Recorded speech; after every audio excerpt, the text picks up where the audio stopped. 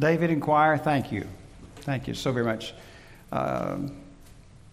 Keyboard people, instruments, Kat, thank you, lady. We do as David, I would like just to reiterate what David has said. We appreciate all those whom the Lord has so graciously brought to Wake Chapel to bless us with music and their faithful ministry to all of us.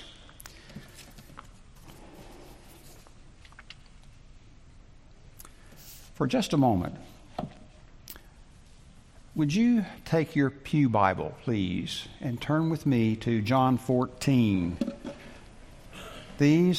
I really don't know whether I would say that Psalm 23 or John 14, best known, whatever. Either way, this is an extremely familiar passage of Scripture. John chapter 14, I'll give you a moment to turn there.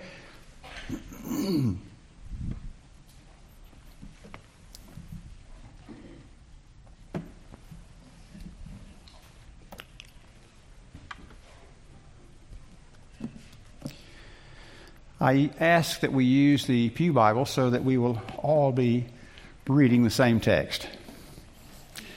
I would like for us to read 3 verses together. John 14, verses 1 to 3. In honor of the reading of the Word of God, would you stand with me, please?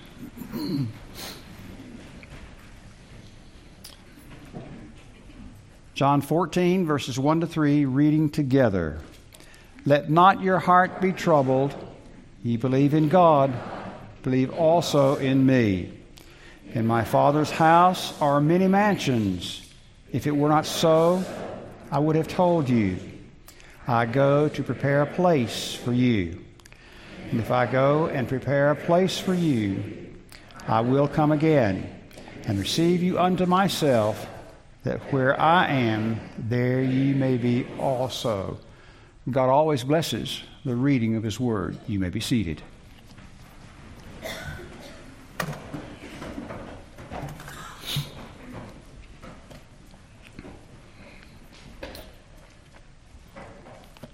Let's pray together. Father, this is the Lord's day, and that we are gathered together in your house, and we belong to you. Thank you for all of those. And now we come to open the Word of God. And we pray for that ministry of God the Holy Spirit to our hearts. We need to hear from heaven. We live in a sin-stained world, and it rubs off on us, Lord. Speak to our hearts this morning. Encourage us. Help us to glory and to rejoice in what you have in store for those that know you and love you. Thank you. In Jesus' name we pray. Amen.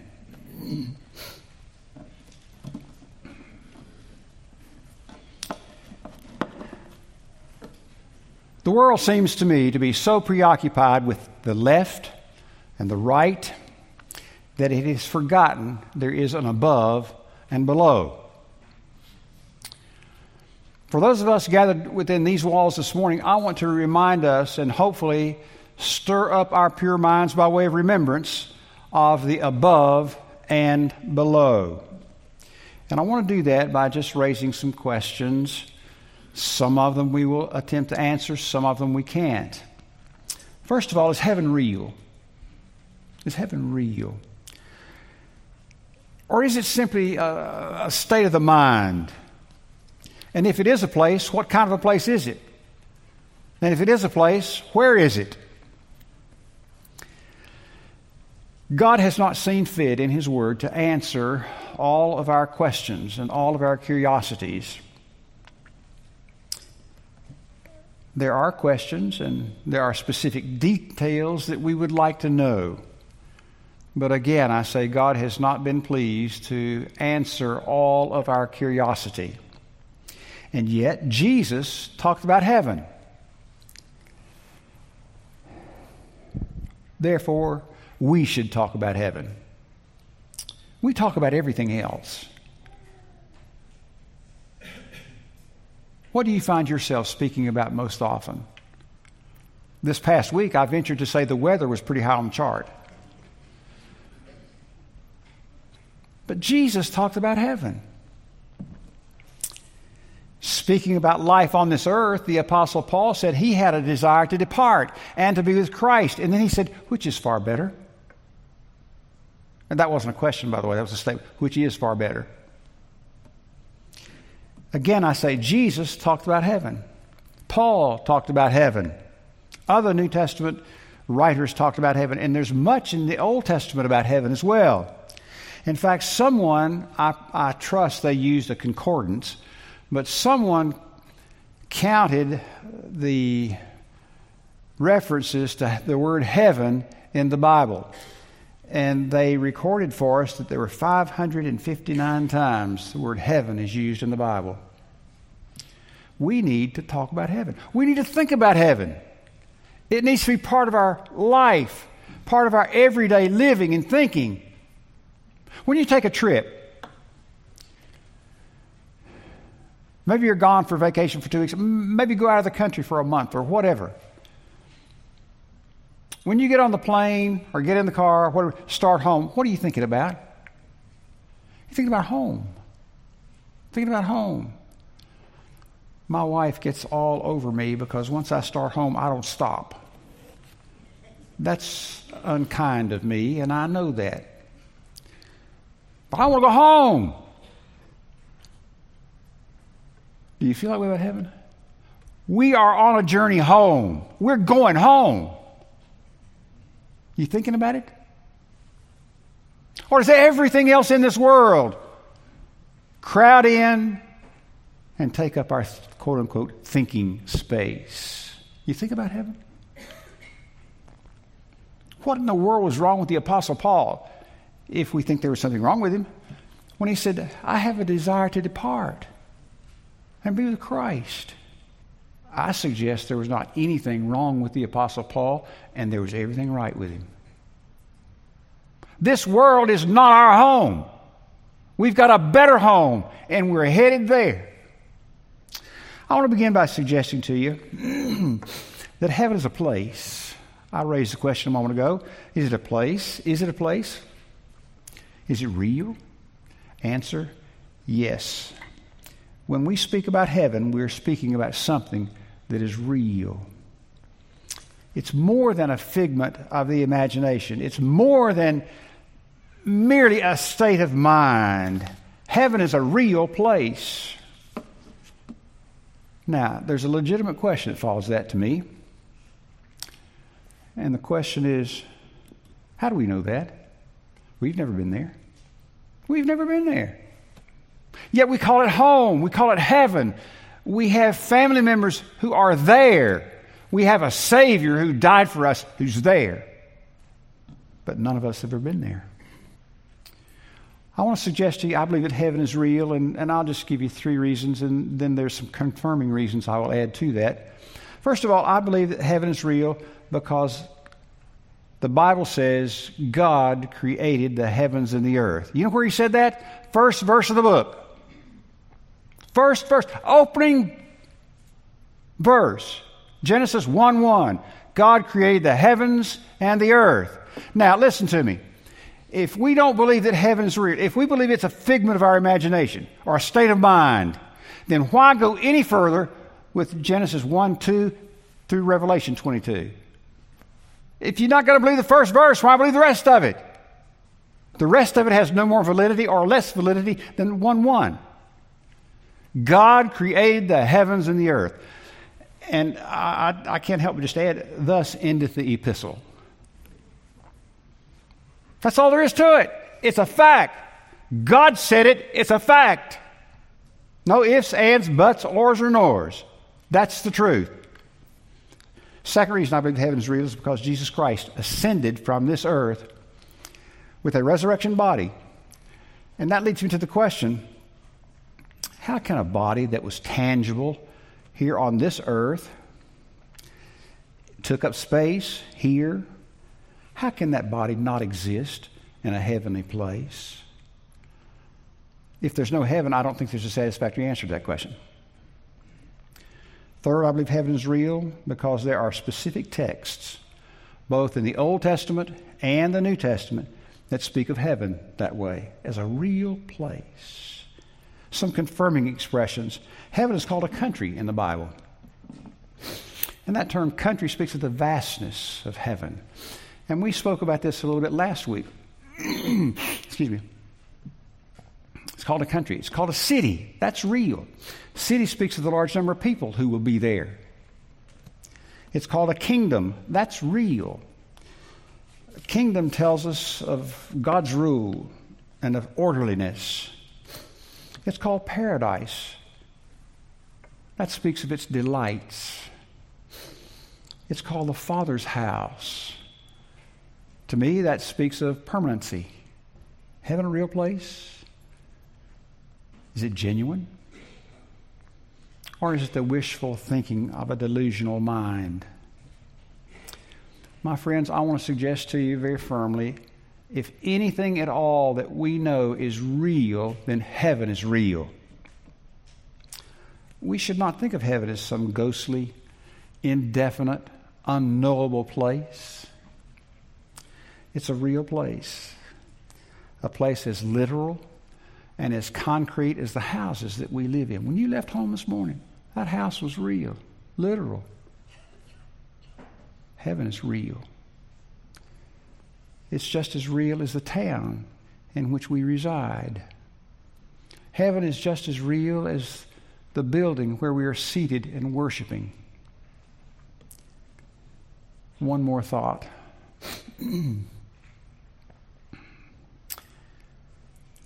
And to me, it's a slam dunk already, but I could not help but include this in my thinking and in my notes.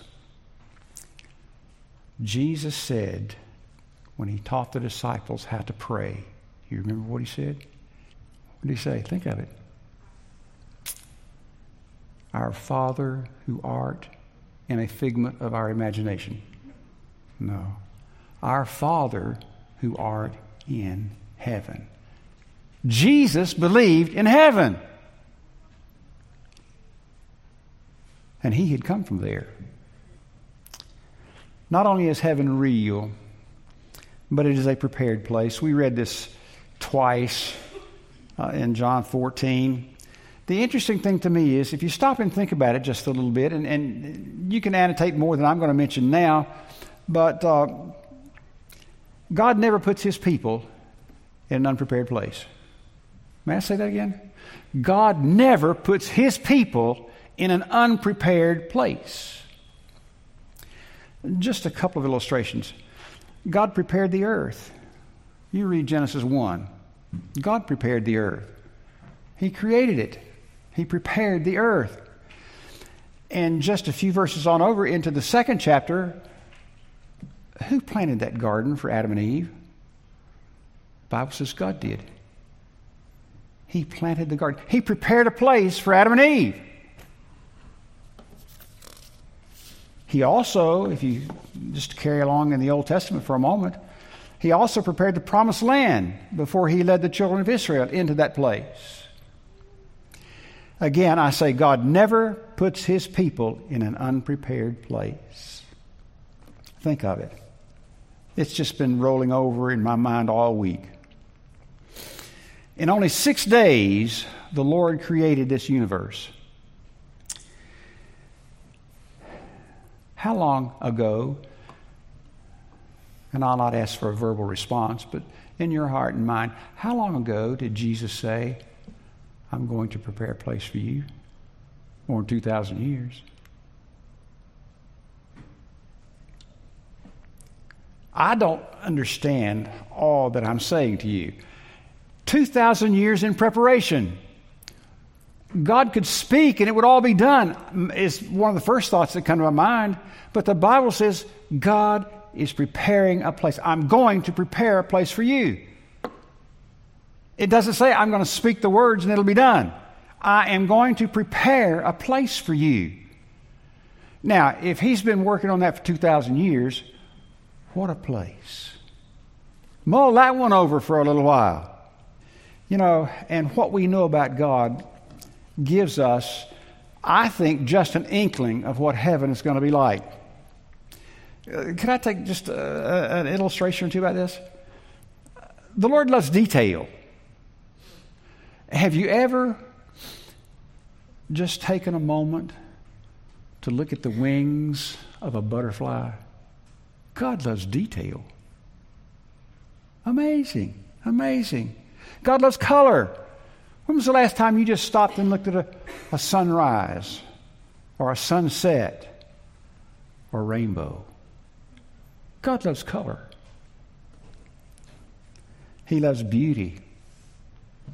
We talked last week about the jeweled foundation of the New Jerusalem.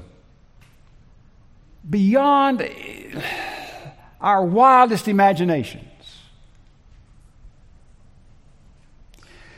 But you know, we talked last week about the outside, and we referred to one or two things because after John finished unveiling the outside, the description of that magnificent city, he takes us inside.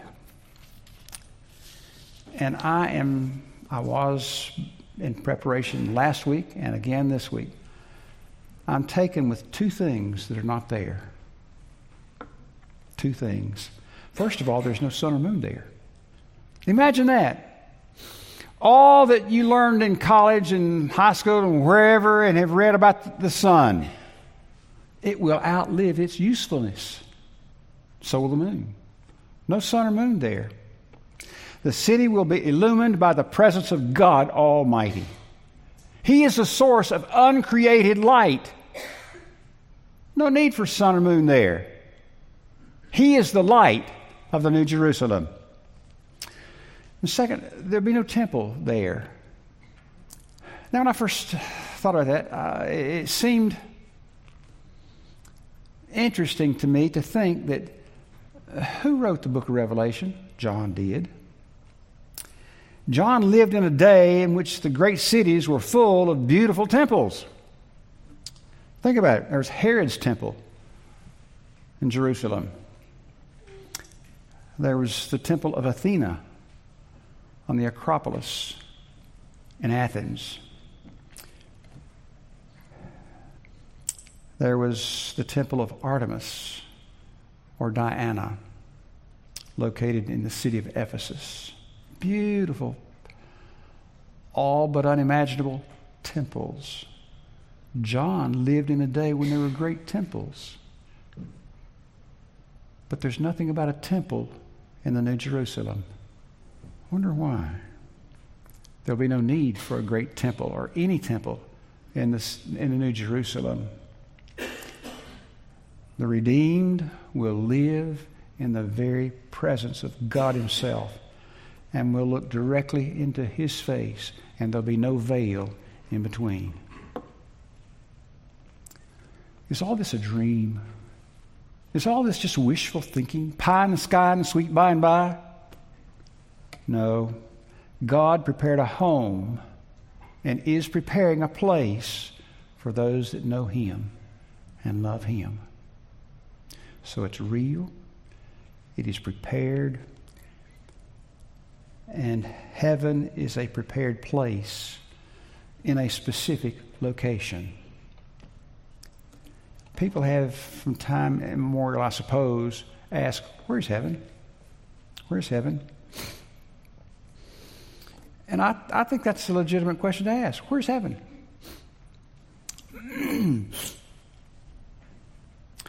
Well, generally, we think of heaven as being up. Am I right? Generally, we think of heaven as being up. But listen to me. We do that with good reason. Now, I don't know whether you know all the reasons or not, but one good reason is the Hebrew word for up or heights is shemayim. Shemayim. The ancient Hebrews and the early Christians considered heaven to be up, and with good reason. In Isaiah 66, we read, "Heaven is my throne, and the earth is my footstool." The image that you have is of a throne and a footstool. Up. The Bible says Elijah went up by whirlwind into heaven. Do you remember that? Kings? Elijah went up into heaven. When Stephen in the New Testament was being martyred, the Bible says he looked up for strength. Paul says he was caught up into paradise in 2 Corinthians. Heaven is a prepared place. It's real. It's in a specific place. There's a book written by someone who has had some tough things in her life. I have read it. I've had it for a long time.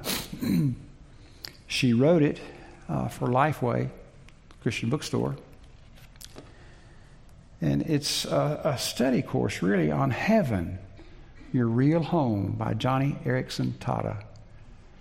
It was last reprinted in 1999, but if you can get a copy of it, you will do yourself a favor.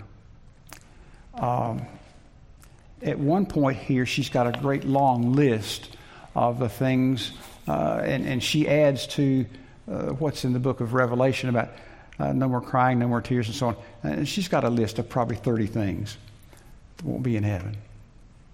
And we won't want any of them in heaven. But there are a couple of paragraphs, if you will allow me, I just wanted to read them because I love the way she ends them.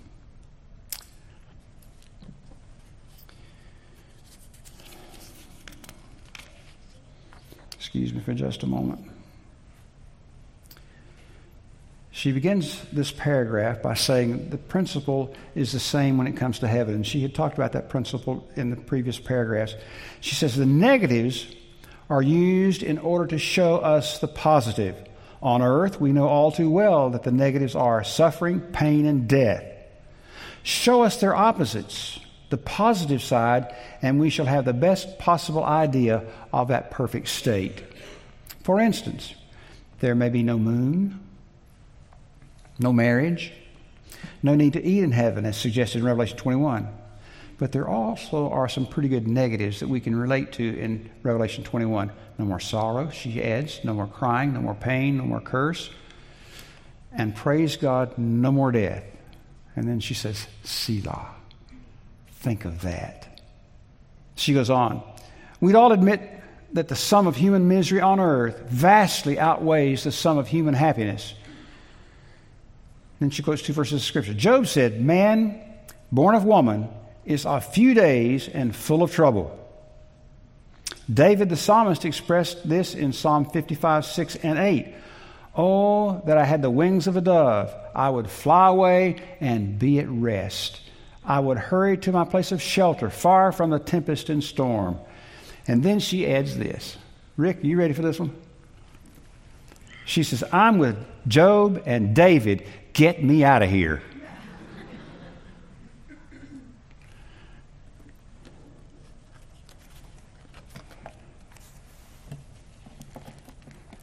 A traveler journeying in the Swiss Alps kind of lost his way and came across a little boy. And he asked where a certain town was. The little boy replied, I've heard of the town. I don't know where it is. And then in just a moment he added, but I do know that people who go there go by this road. Now you know where I'm going? We can't fix heaven on an astronomer's chart, but we can know that people who go there go by faith in the Lord Jesus Christ. That's the only way, folks. That's the only way. Getting ready for heaven means putting our faith and trust in Jesus Christ as personal Savior.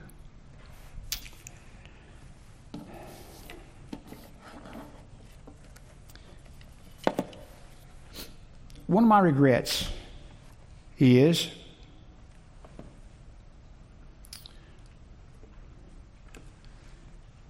I don't feel like I have asked you folks enough times, do you know Jesus as your Savior? And you know what? Thought came to me this week. I don't have too many more Sundays to do this. I ask you, without apology, have you trusted Jesus as your Savior? Are you holding on to some spare tire? Well, I taught Sunday school for 15 years. Or I sang in the choir for 25 years. Or I took an offering for however many years I could walk. I mowed the church yard. I was a trustee. Are you holding on to something else? If you should get to heaven and Jesus says, listen to me now, if you should get to heaven and Jesus says to you, what gives you a right to come here? And you answer, because I've trusted Jesus Christ as my personal Savior. Now, this is hyperbole or fanciful or whatever you want to call it. But just suppose for 1 second Jesus said, that's not enough. What else? I want to know what you would say then. What would you say then? Lucifer Chafer. The man was humanly the founder of Dallas Theological Seminary. Enormously gifted man, loving man. Someone asked him this question one day. Lewis, if you got to heaven, you've been talking about heaven all your life. You've written a set of theology books. If you got to heaven and Jesus said to you, what do you claim for entrance here? And you would answer him, because I've trusted Jesus as my Savior. Lewis, for just a moment, suppose that Jesus said to you then, Lewis, that's not enough. What else you got? Dr. Chafer's answer was to the gentleman, I hope I would turn my back and walk off because I don't have anything else. I like that.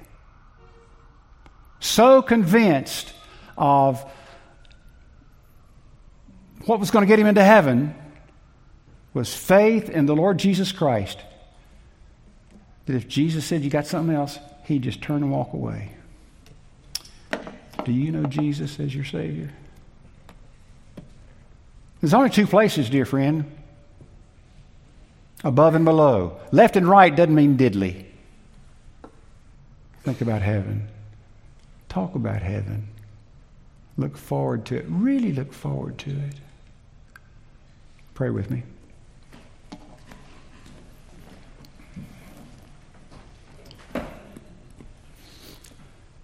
Father, if the Bible is right, and we believe it is with all of our hearts, then entrance into heaven is through faith, personal faith, in the Lord Jesus Christ. I pray that everyone within the sound of my voice would right now ask themselves the question, am I on my way to heaven? Have I trusted Jesus as my personal Savior? And further, if I were to die today, would I go to heaven? Lord, heaven's real. The truth is real. Jesus died for our sins. We can't pay that debt. There's nothing we have, nothing we could ever hold on to that would pay for our sins. Jesus paid it all. Speak to the heart of that one individual who's here this morning, who's not sure. Maybe before they leave this place, in the quiet of their own heart, they say to you, thank you, Lord, for dying for me. Right now, I'm trusting Jesus as my Savior. Thank you, Father. In Jesus' precious name we pray. Amen. Might there be someone here who has a question about how to trust Jesus? Might there be someone here who would like to publicly profess faith in Christ? You can do that where you sit. If you would like to make that profession public, I'll meet you here. Or if you have a question, I'll do my best to get an answer for you. Let's sing the last stanza. God bless your heart. Give you a good afternoon. And may the Lord in His grace return us to worship Him next Sunday morning. Hal Johnson's our deacon of the day. Hal comes to lead us in prayer. Then we'll sing God Be With You until we meet again. And then we'll go our way. Hal? Let's pray. Father in heaven, we thank you so much for a wonderful time of worship today. We pray, Lord, that as we leave here today, we will be mindful of the mission field that is before us all. Father, please make each one of us aware of the opportunities to be a witness to the gospel of our Lord and Savior Jesus Christ. Lord, there are many issues that we as Christians need to pray about, and Lord, our church family needs to be especially mindful of our new building wing and our pastoral search committee. We pray, Lord, that you will fill all our classrooms with eager minds that want to know the truth of the gospel, and we need to pray for our 5-member team that you have allowed us to put together that have the responsibility and the honor to choose our next pastor. Father, you know who our next pastor will be. So our prayer today is that the one you have chosen will be made known to us. We pray for our mission of the week, House of Hope, located in Clayton, North Carolina, who help and assist hurting and troubled teenage girls between the ages of 12 and 17 and their families with solid Christian counseling in order to bring families back together. God in heaven, we pray these things in your holy name, and to you be the glory, honor, and praise. Amen.